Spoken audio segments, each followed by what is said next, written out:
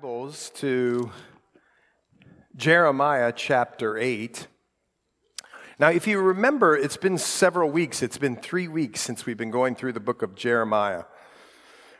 But we're at the part of Jeremiah that's a figure that shows us, a man that shows us faithfulness, a heart that was set to the Lord like flint, like stone, like he just set his heart to whatever the Lord said to him. And I want to show you somewhere tonight where he had some really human feelings about the message that he was about ready to give. And yet he kept going.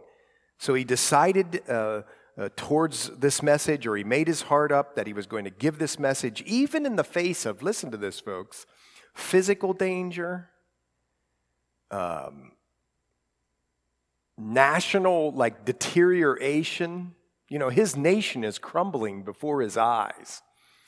And one of the big lessons I think we're going to see tonight from Jeremiah in our study tonight and always. By the way, does anybody know the book that comes after Jeremiah? What did you say? Yeah, Lamentations, to lament, to cry and mourn over your sin and the sin of your country or your people. And Jeremiah is a lamenter. And really, lamenting in the Christian church today is sort of a lost thing. Discipline, art, whatever you want to say. When was the last time, not that you turned on the TV, whether it was the right channel or the left channel, and lamented, and instead of turning over the TV, we just sat in our prayer closet and lamented. We cried and mourned over the sins of our people, starting in the church. It's a lost art, but Jeremiah gives us, or shows us, what it is to be a lamenter. Someone has said, do you spend the same amount of time lamenting as you do sinning? Wow.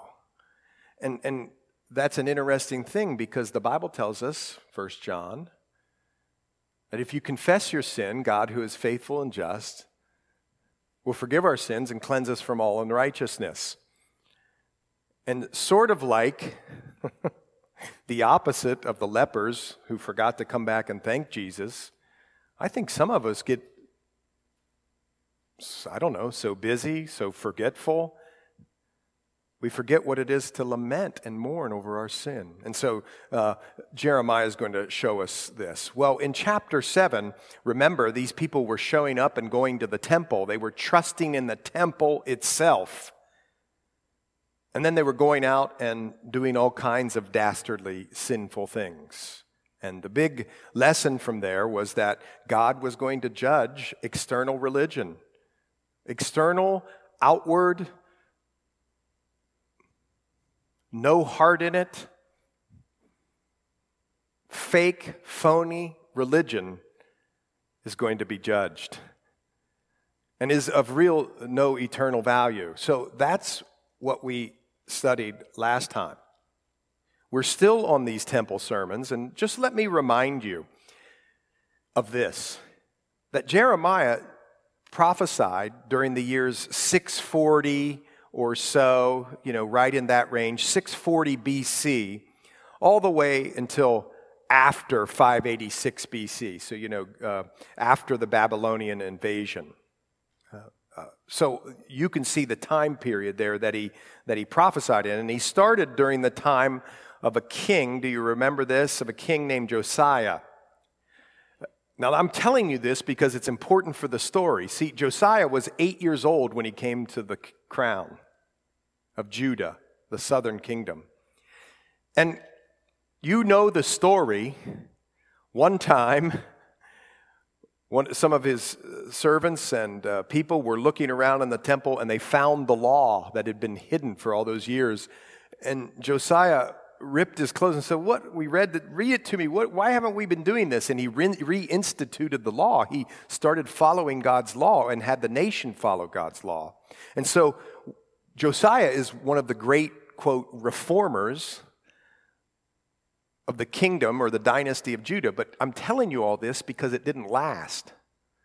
it was only a reformation, it wasn't a repentance.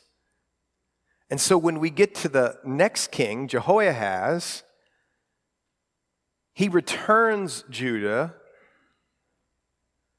to idolatry and wickedness, and Jehoiakim does the same thing, and Jehoiachin the same thing, and Zedekiah the same thing. And these are the people, the kings that reigned during Jeremiah's prophecy or prophetic times. In fact, Zedekiah was the king, the last king before the destruction of Jerusalem. Oh, that's a lot of history, I know. Zedekiah was actually on the throne in 586 BC, when the Babylonians came and destroyed Jerusalem and killed the people. Now that's important for tonight, because you're going to see the prophetic words of Jeremiah probably somewhere in the 600s BC, speaking of 586 BC. God gives him a vision, and he's prophetically telling the people what's going to happen. Okay, everybody there? So 586 BC, remember that, write it in your Bibles. Look at this. Just follow along with me in chapter 8, verse 1. At that time, says the Lord, they shall bring out the bones of the kings of Judah, and the bones of its princes, and the bones of the priests, and the bones of the prophets, and the bones of the inhabitants of Jerusalem out of their graves. They shall spread them before the sun and the moon and all the host of heaven which they have loved and which they have served and after which they have walked, which they have sought and which they have worshipped. They shall not be gathered nor buried. They shall be like refuse on the face of the earth. You catching the language there? It's pretty shocking.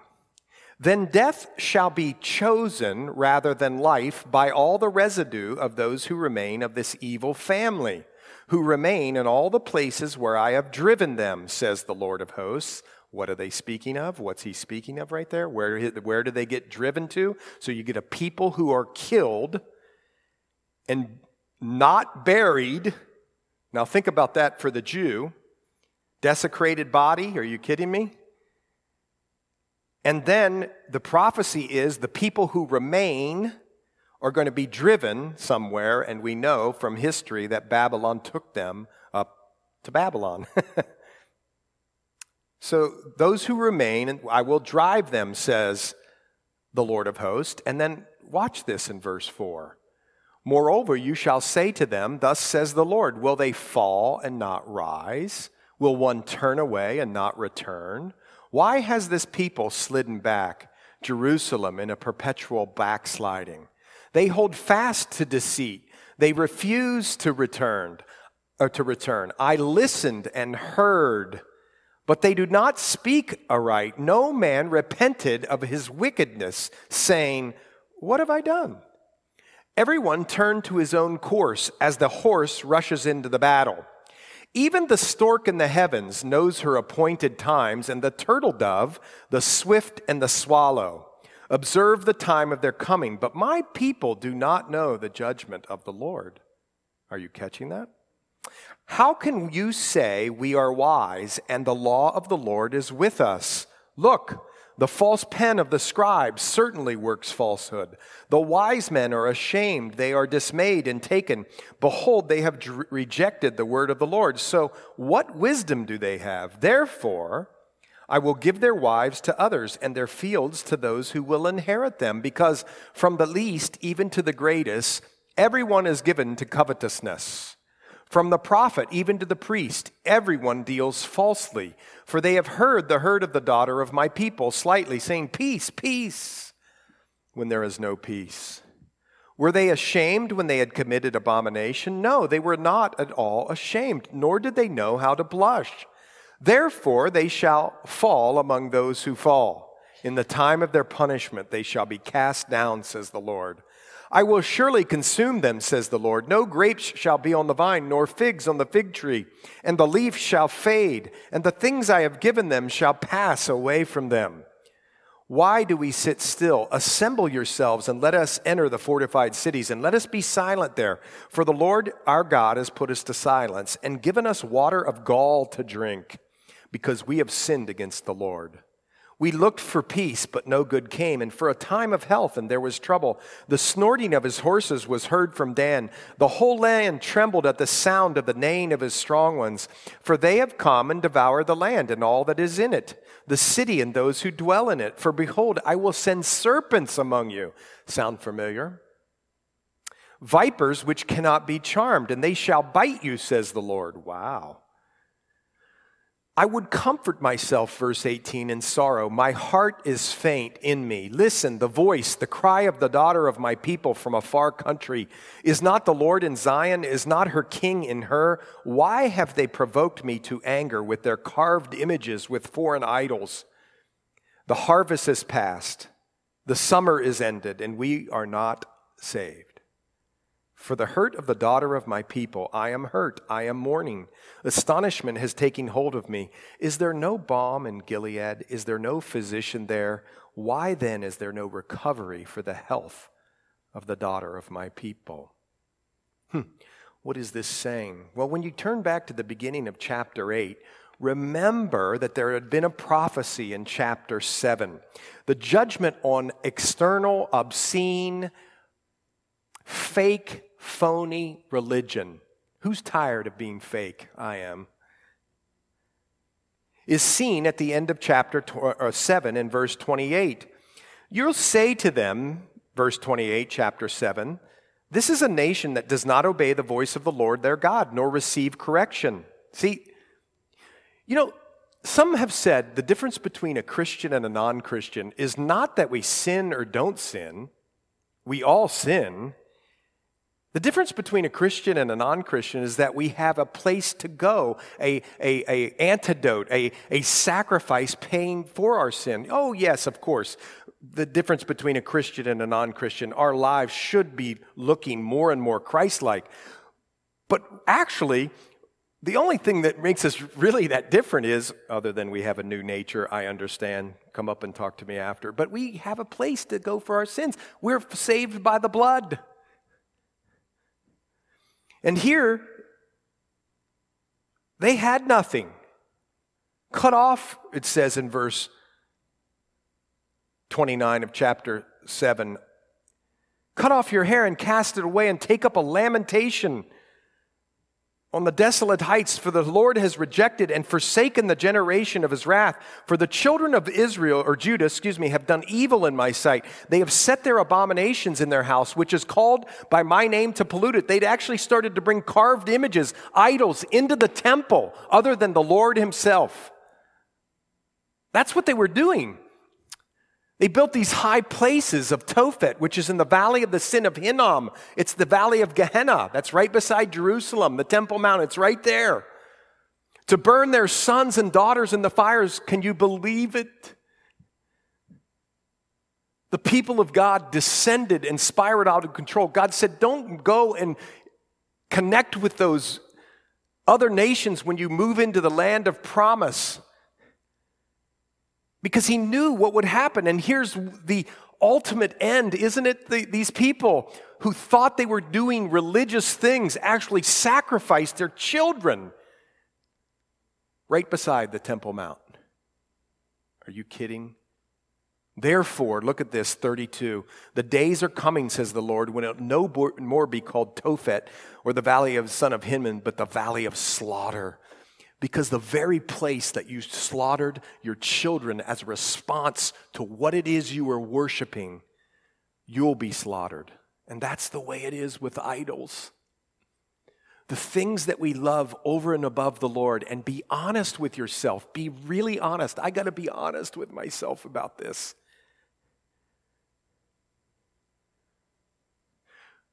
The things that we worship, and we were designed to worship, that aren't the Lord, will kill us and bring death into our lives. These people, it was the burial place of the place they were sacrificing for them. In fact, in verse 33, the corpses will be food for the birds and for the beasts of the earth, and no one will frighten them away. Then I'll cause to cease from the cities of Judah and from the streets of Jerusalem the voice of mirth. It's going to be a sad doom and gloom.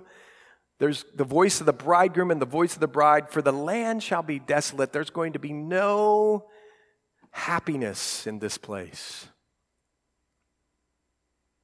And this, listen to this. This is what Jeremiah is prophesying right there at the gate as the people are pouring in, probably during a festival.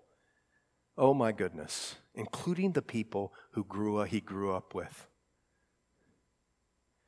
So he says here,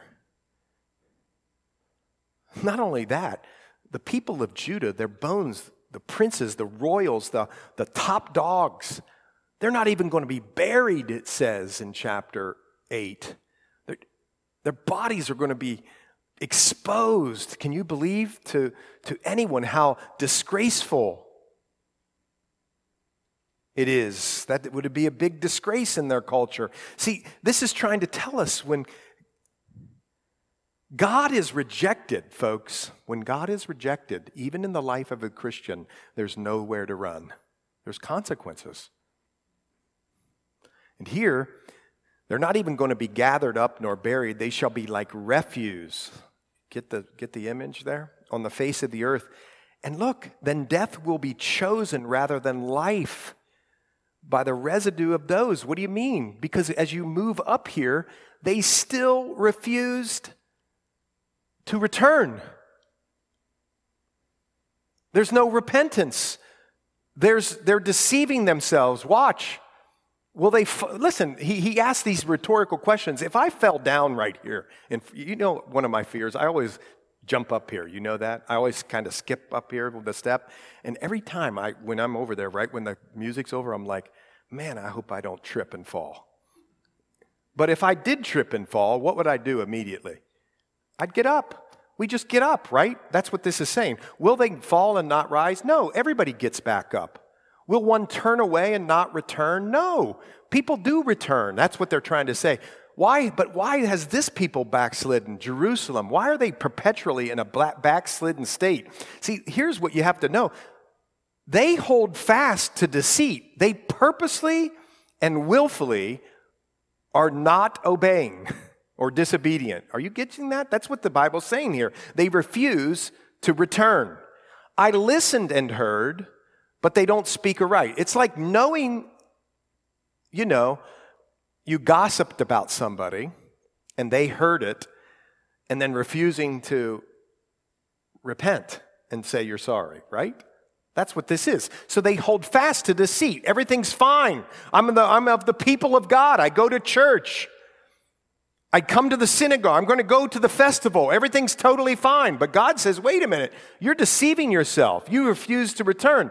I listened and heard. They didn't speak aright. No man repented of his wickedness, saying, here's what they say.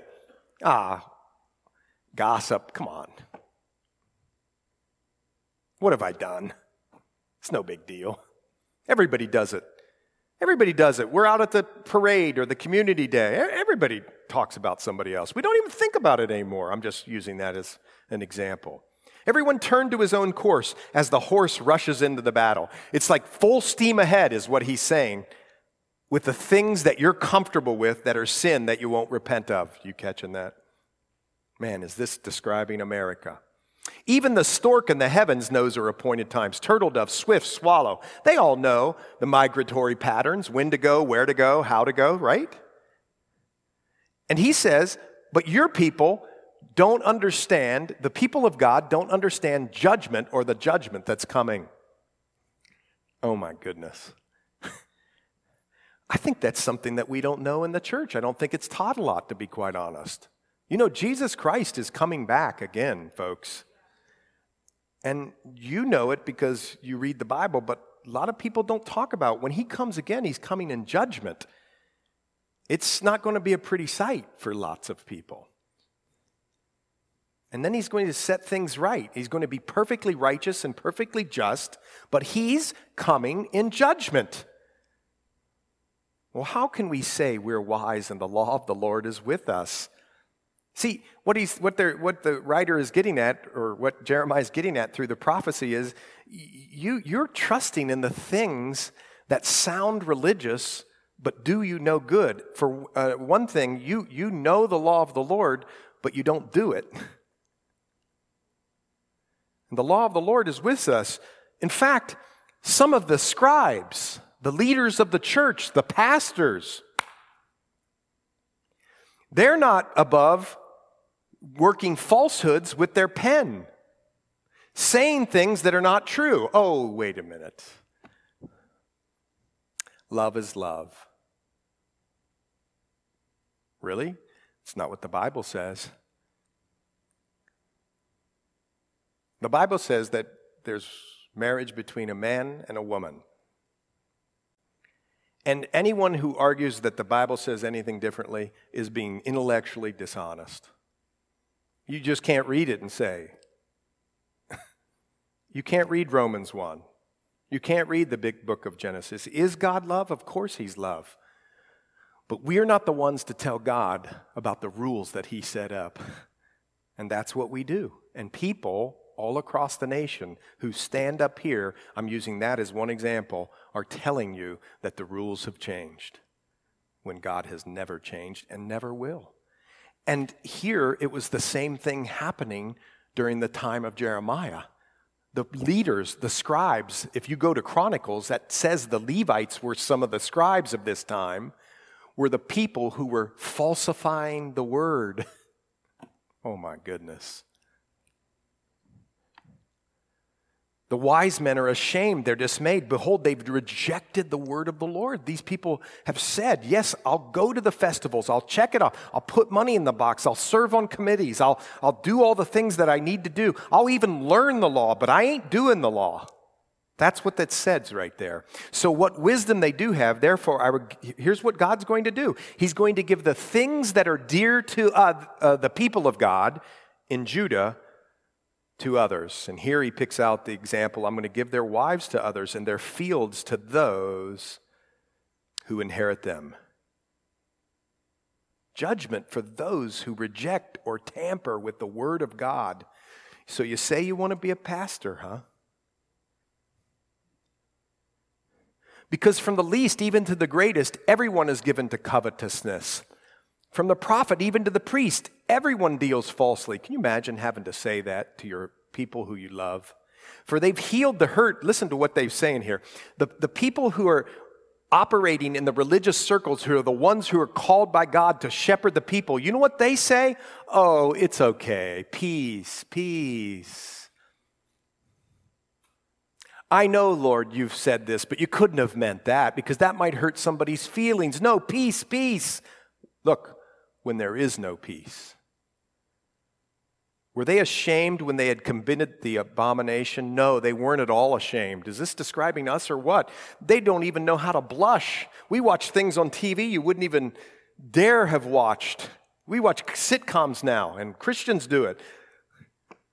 You wouldn't have dared watched it in the 70s or the 60s or the 50s. You just wouldn't. It would have made you blush. Now it's just, you're desensitized to it because it's just crept along here. And that's what the leaders were doing. They shall fall among those who fall in the time of their punishment. I will, look in verse 13, consume them. No grapes shall be on the vine, nor figs, and the leaf shall fade, and the things I have given shall pass away. Why do we sit still? Assemble yourselves, and let us enter the fortified cities. Instead of repenting and turning to the Lord, they said, oh my goodness, judgment's coming? Well, let's manipulate this and run into a fortified city so we'll be okay. That's what we do in America. Instead of just repenting, agreeing with God that it's sin and then turning away from it. That's what he's saying. For the Lord God has put us to silence and given us the water of gall to drink. The bittersweet judgment is coming because we have sinned against the Lord. We looked for peace, but no good came. Time for trouble. The snorting of his horses was heard from Dan. The whole land trembled at the sound of the neighing of his strong ones. It's a prophetic thing about the judgment that was coming from Babylon. Get it? Dan is in the north, and the Babylonians came from the north. Get that? For they've come and devoured the land and all that's in it. For behold, I'll send serpents. And I said, doesn't that remind you of something? Remember this. Remember when Moses was in the desert and the wilderness and the people, can you believe this, complained about food? And they complained against God. And God sent serpents. You remember this? And they sent serpents, and Moses then was asked to then take a bronze serpent, bronze, the picture of judgment, hold it up in the air, and he told the people, instead of getting killed by the vipers or the snakes, which were killing the people, if you don't want to get killed, just look up to the serpent and you'll be saved, remember? You ever thought about this? I want you to think about something. The very thing that was killing the people was the thing that they were to look at. A snake. You catching what I'm saying? In other words, God was showing them, you must agree that the thing I want you to look at and come to grips with and call it what it is, the thing that is killing you, the vipers or sin, I want you to call it sin. And Jesus then said, didn't he, in the Gospels, hey, that bronze serpent that was held up in the air, that was a picture of me. Why would that be? Because Jesus took our curse. The very thing that would kill us was put upon him. Isn't that amazing? Oh my gosh. And here, for behold, I will send serpents among you, vipers which cannot be charmed, and they shall bite you, says the Lord, and we know that we can be saved from the very thing that will kill us. That's the gospel. Well, I would comfort myself, verse 18, in sorrow. That's a really weird phrase, really hard phrase to translate in the Hebrew. In the NIV, I got a joke about that, but I'll save it for myself. You are my comforter, which is very different from what it reads. I would comfort myself in sorrow. In the NIV, it actually says, you are my comforter. In Lamentations, he asked, the book after this, Jeremiah asked, oh, if I only had a comforter. What's one of the names of the Holy Spirit? The Comforter. You are my comforter. My heart is faint in me. Listen, the voice, the cry of the daughter of my people from a far country. Is not the Lord in Zion? Is not her king in her? Why have they provoked me? They're carved images. They're foreign idols. Listen, this next verse might be one of the saddest pieces of scripture in the whole Bible. The harvest is past. The summer is ended. It's actually a little backwards there because summer you have a harvest, and then early summer or late spring you have a harvest, and then if that one didn't work out, you see, the fall harvest, the early fall harvest, they could count on. And what the writer here is saying, or Jeremiah is speaking and prophetically, is the summer already went away and you got nothing. The harvest has come and gone, and there is nothing, and you're still not saved. You see this? They have no hope.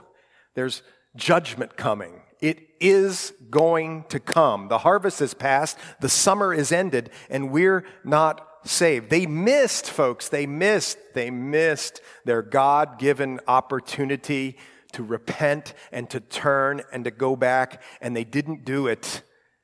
For the hurt of the daughter of my people, I am hurt, I am mourning. Astonishment has taken hold of me. And this is one of those sweet African-American hymns. Do you ever remember this? That speaks of this next verse. Is there no balm in Gilead? Is there no physician there? Why then is there no recovery for the health of the daughter of my people? Guess what he's saying? You remember when Joseph got thrown into the well?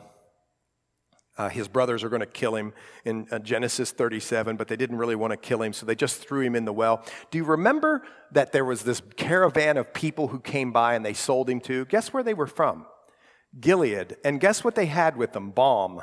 Gilead was really famous for a medicinal balm. It had apparently some a great smelling perfume, and it was used to heal people. Like if you had a wound, which anybody here a nurse and have a runaway wound, it can be pretty nasty and smelly, right? And they would put this stuff on here, and it was this balm that would soothe and smell good. Get it? And hear what he's saying. It was Gilead's east of the Jordan River. And he says, is there no balm in Gilead? Is there no physician there? In other words, I've gone to the pharmacy. I've gone to the ER for this spiritual condition. I've gone to every doctor. There's no medicine that can help these people. There's only one thing. In other words, they've run out of hope in human things to help heal them. It's got to be supernatural. And do you remember that there is that spiritual a song, and it goes like this. There is a balm in Gilead to make the wounded whole. There is a balm in Gilead to heal the sin-sick soul. Sometimes I feel discouraged and think my work's in vain, but then the Holy Spirit revives my soul again. The balm in Gilead. Jesus has been spoken of as the balm of Gilead. Why? They never call, this is free of charge. They never called Jesus the balm of Gilead, but it's because in these verses they say, is there no balm in Gilead? We've run out of human hope. But Jesus is the one who really satisfies and brings us back. That's why he's been called that before. Oh, that my head, verse 1, chapter 9, were waters, and my eyes a fountain of tears. This guy is lamenting. Jeremiah is lamenting. I might weep day and night. I might weep day and night. And lamenting. Remember, it says in Psalm 56 that God bottles up our tears. God remembers godly tears. I'm convinced of it. And here he's lamenting over this people. He's crying over the sins of his country. Wow. Instead of us maybe getting up all the time and pointing our fingers at everybody, what if we got down on our knees and lamented the sins of our country? Here, that's what Jeremiah did. He said he would weep day and night over this for the slaying of the daughter of my people. Oh, that I had in the wilderness a lodging place for travelers. This cracks me up. It's almost like he's saying, this is so stressful, I wish I had a vacation home. Isn't that what he's saying? Oh, that I had in the wilderness a lodging place for travelers. I mean, this is getting to me. He's weeping so much. He feels so much. He's crying so much. He's lamenting. So, a lodging place for travelers, that I might leave my people and go from them. For they are, look what they are, adulterers, an assembly of treacherous men.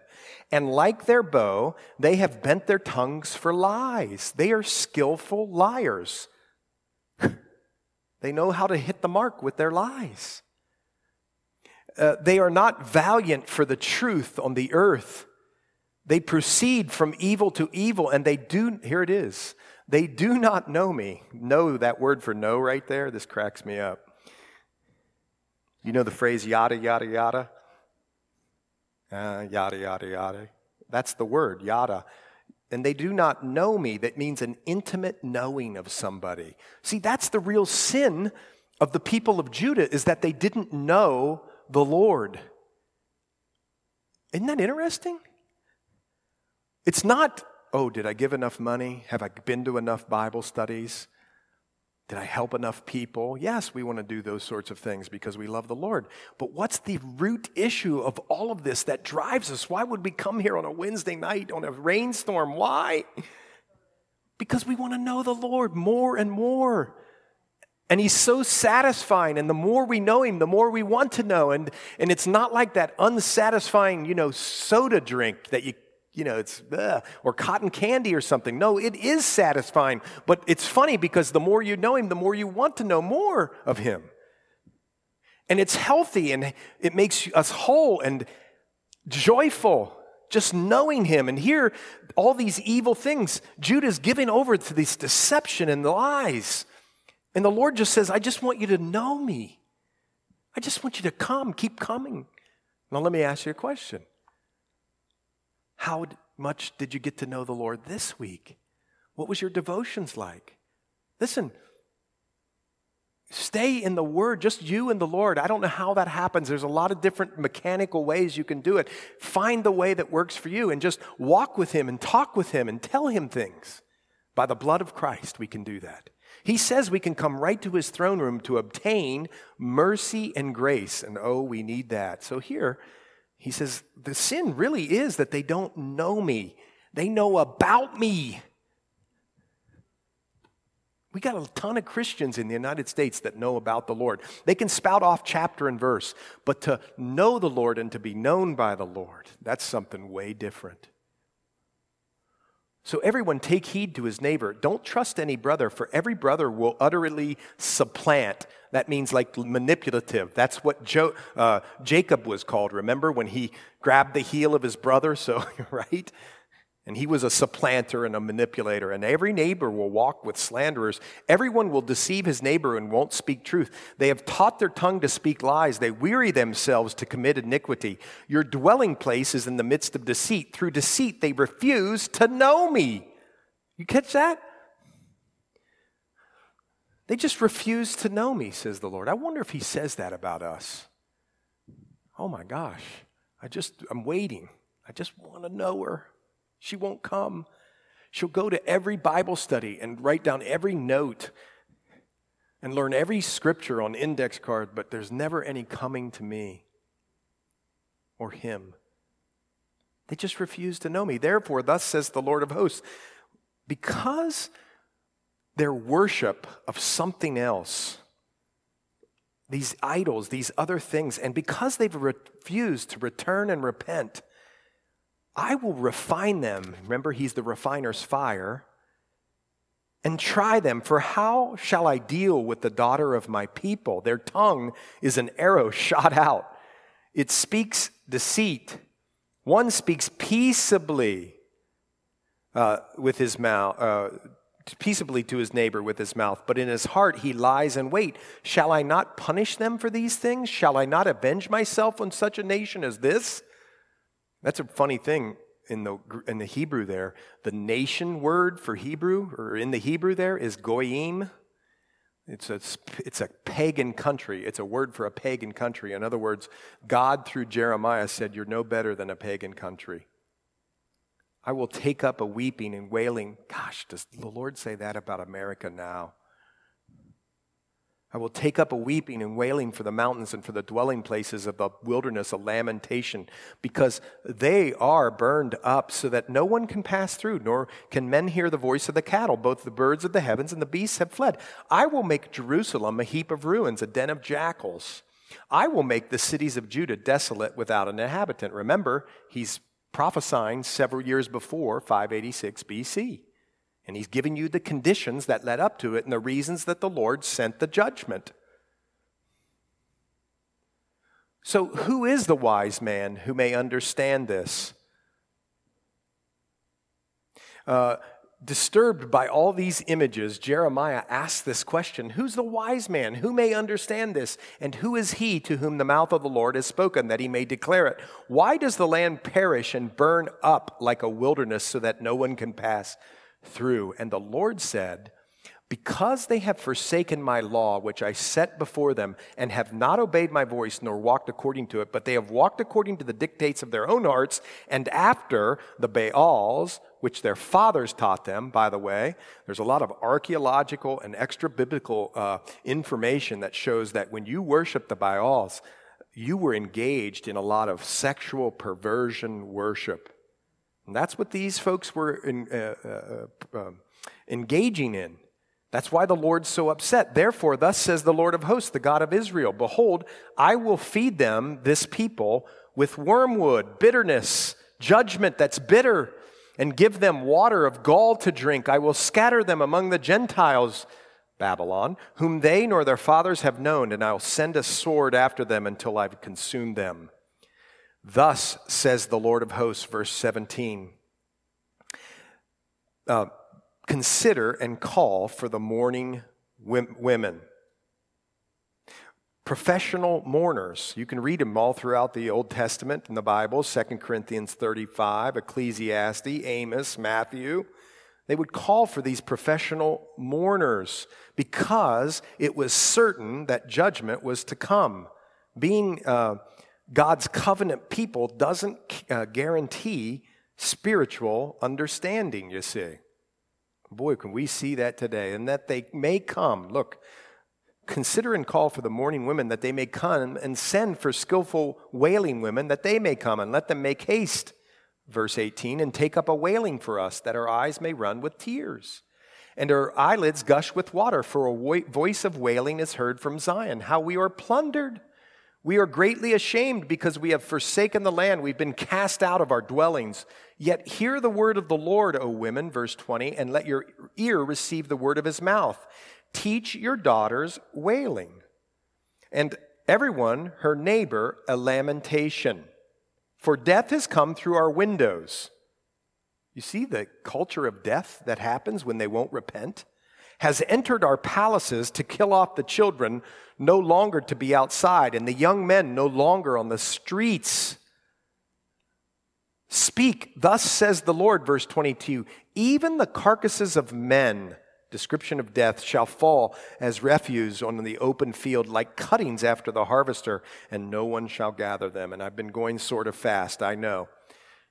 And somebody will email me and tell me that, by the way. For this verse, thus says the Lord, let not the wise man glory in his wisdom. Let not the mighty man glory in his might, nor let the rich man glory in his riches, but let him who glories glory in this, that he understands and knows me. So let's unpack that a little bit. Think of the things that the Lord says don't brag about. Your education, how smart you are. Listen, folks, maybe you don't. Maybe you didn't go to Yale or Harvard or Wittenberg or some great school like that, but, yeah, right.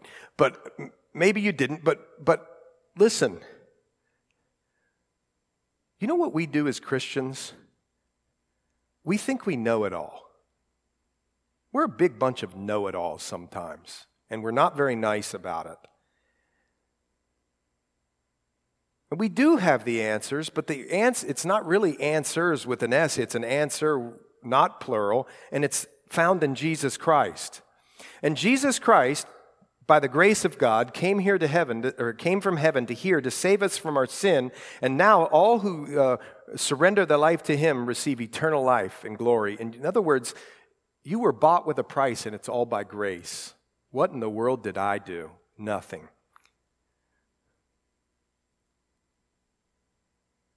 The beginning of wisdom is just to fear the Lord. There's a lot of people who went to Harvard or Yale or Wittenberg and are very smart humanly and yet aren't very wise at all. Let not the wise man glory in his wisdom, and don't be a know-it-all. Just preach Jesus. Let not the mighty man glory in his might, power. You know that it says in 1 Corinthians 1, right around verse 25, the weakness of God is stronger than any man. Just preach Jesus. Let not the mighty man glory in his might. Oh, I have a position of such or such, and I can tell you what to do or enforce this on you. No, be a gentle, bold servant who in humility approaches people. Don't glory in your might. Oh, I deserve this. I have this. No, let the mighty man not glory in his might, nor let the rich man glory in his riches. Man, that's a really subtle thing that we do. We live in a certain house and, you don't, and so I live in a better place of town and you don't, or whatever.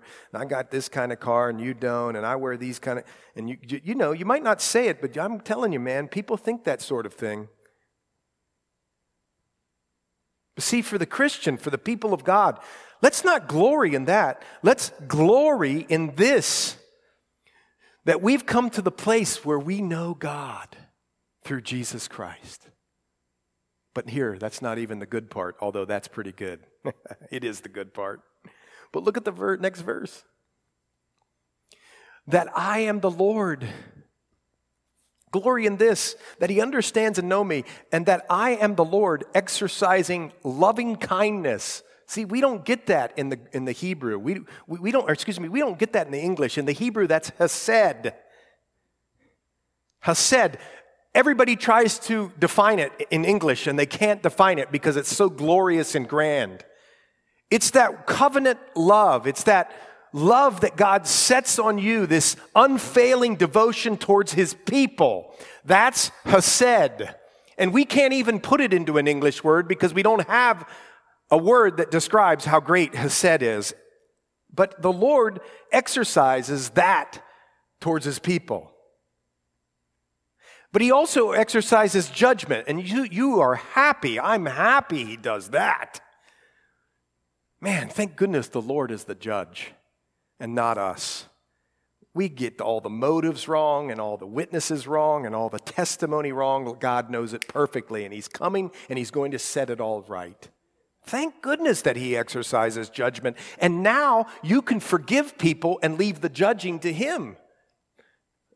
Righteousness in the earth. He exercises righteousness. Oh, but it still gets better than this.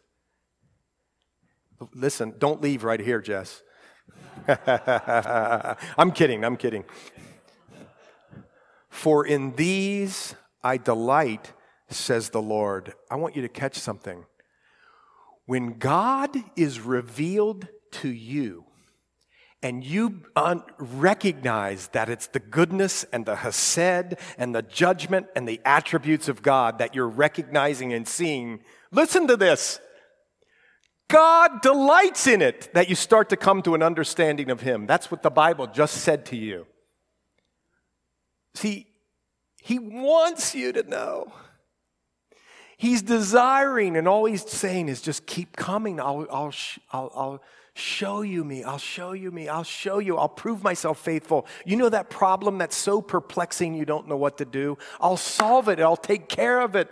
It'll be okay. You're going to go and live with me forever. It's okay. And when you start to recognize the hesed and the judgment and the righteousness of God, and it hits you and you know it, and he puts it right there, the Lord is smiling about it because you've found him out a little more. Behold, it says in 25, the days are coming, says the Lord, that I will punish all who are circumcised with the uncircumcised. See, that's not shocking for us, but it's shocking to the Jews.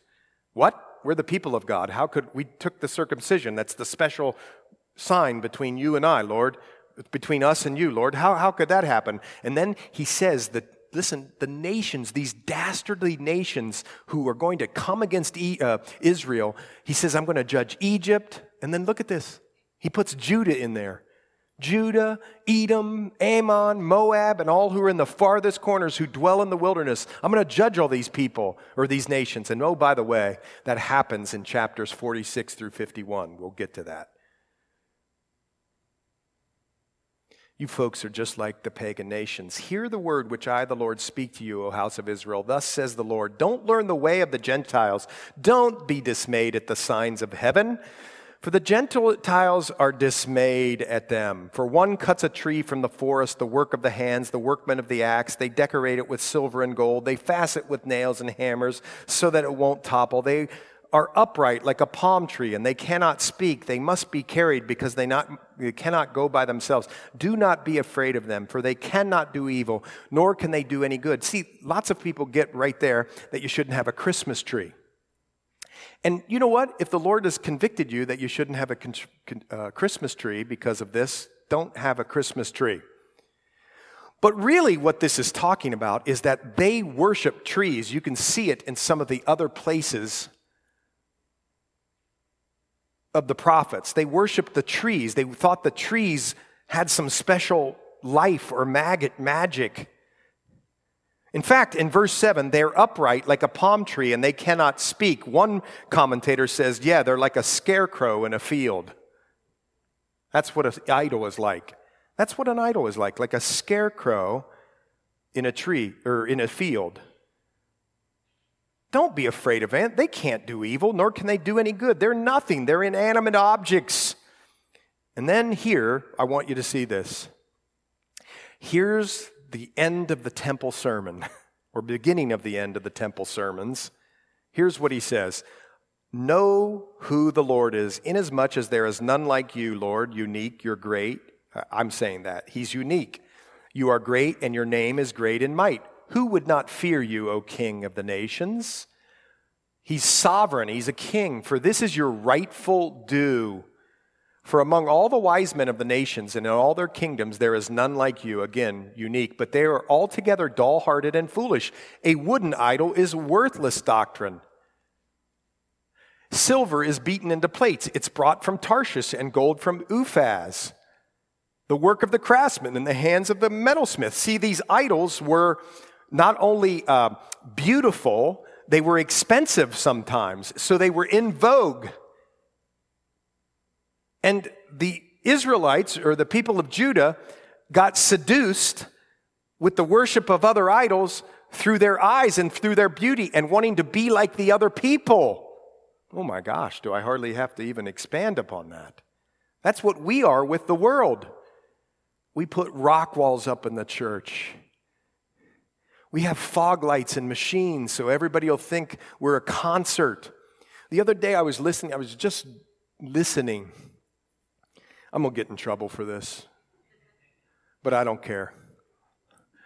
I'm listening to this worship song, and it's so cool, and I'm really worshiping the Lord, and it's so awesome. And in the middle of it, the singer goes, I feel like it's going to get rowdy in here now. And I know what he meant, but it just felt so concert-like. And it was like, you ruined it. We could become like the world. We become like concerts now instead of worship. And in all things too, not just that. I'm not picking on worship leaders, but I guess I kind of am. Blue and purple are their clothing. They are all the work of skillful men. Verse 10, but the Lord is the true God. He's the living God. Catch that. True, living, everlasting King. At his wrath, the earth will tremble, and the nations will not be able to endure his indignation. This you shall say to them, the gods that you have not made the heavens and the earth, the gods that have not made the heavens and the earth shall perish from the earth and from under these heavens. He has made the earth by his power. He's established the word by wisdom. He's stretched out the heavens at his discretion. When he utters his voice, there is a multitude of waters in the heaven, and he causes the vapors to ascend from the ends of the earth. He makes lightning for the rain. He brings the wind out of his treasuries. Everyone is dull-hearted without knowledge. Every metalsmith is put to shame by an image, for his molded image is falsehood, and there is no breath in them. They are futile, a work of errors. In the time of their punishment, they shall perish. The portion of Jacob is not like them. Here's what he's saying right there. Yahweh chooses a people, a portion of Jacob. God's chosen us, folks, this little group of people to be in this little, or then this bigger body, but this little group of people, he's chosen us. We're his portion. Jacob was his portion, for he is a maker of all things, and Israel is the tribe of his inheritance. The Lord of hosts is his name. Gather up your wares from the land, O inhabitants, for thus says the Lord, I'm going to throw out at this time, it actually means slingshot out, the inhabitants of the land, and will distress them that they may find it so. See, he's prophetically saying what's going to happen to them. Woe is for me, for my hurt.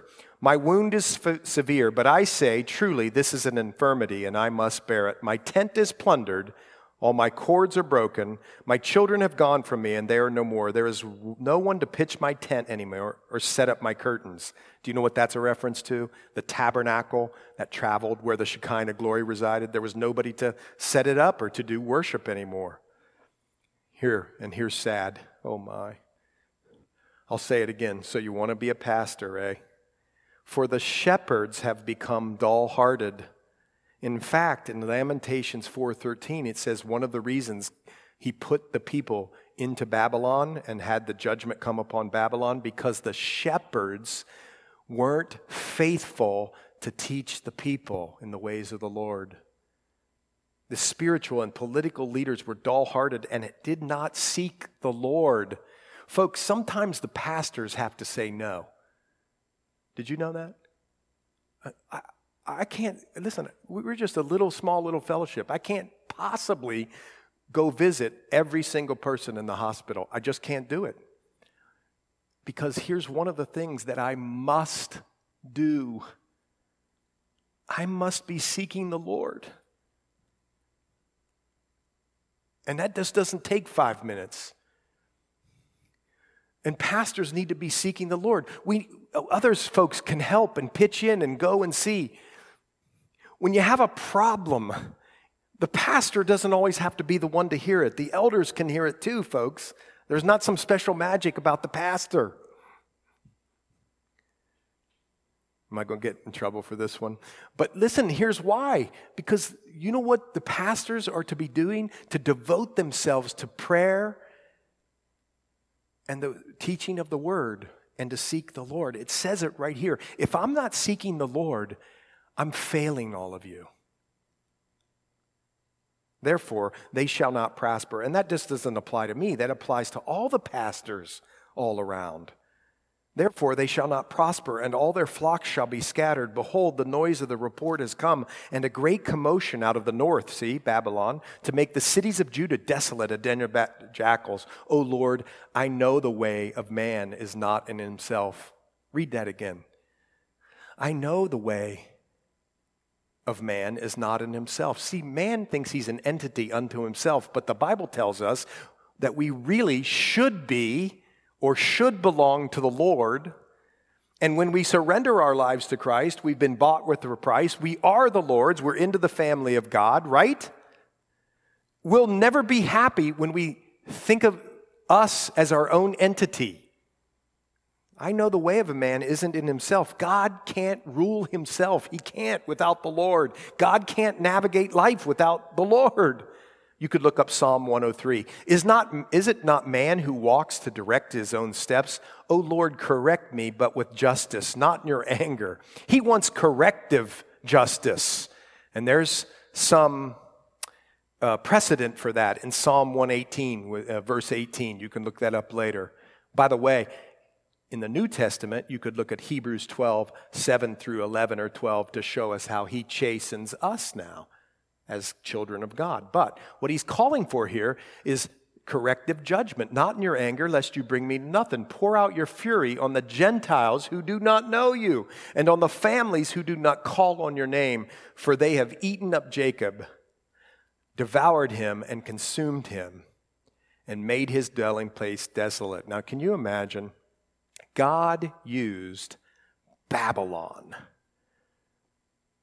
as an instrument for justice on the people of God. What a humbling experience. But you know this? God also brought an end to the savage rule, the kingdom of Babylon, and you're going to see that in Jeremiah 50 and 51. What am I saying? Here's what I'm saying. God's word never fails. If he says something, it will come to pass. God is a God of love, but he's also a God of judgment and justice. And thank the Lord, we live in this era of grace, but grace, the era of grace is when Jesus comes back, is coming to an end. He's going to pull his church out and then bring us back after a 7-year period to mete out justice here in this world. And we are going to participate somehow, some way in his kingdom. You see, here's what I think it says to us as you learn Jeremiah. There's something bigger and greater out there than just your paycheck and your 401k and your vacation this year. There's a whole eternity of righteousness, love, peace, justice, joy, perfection.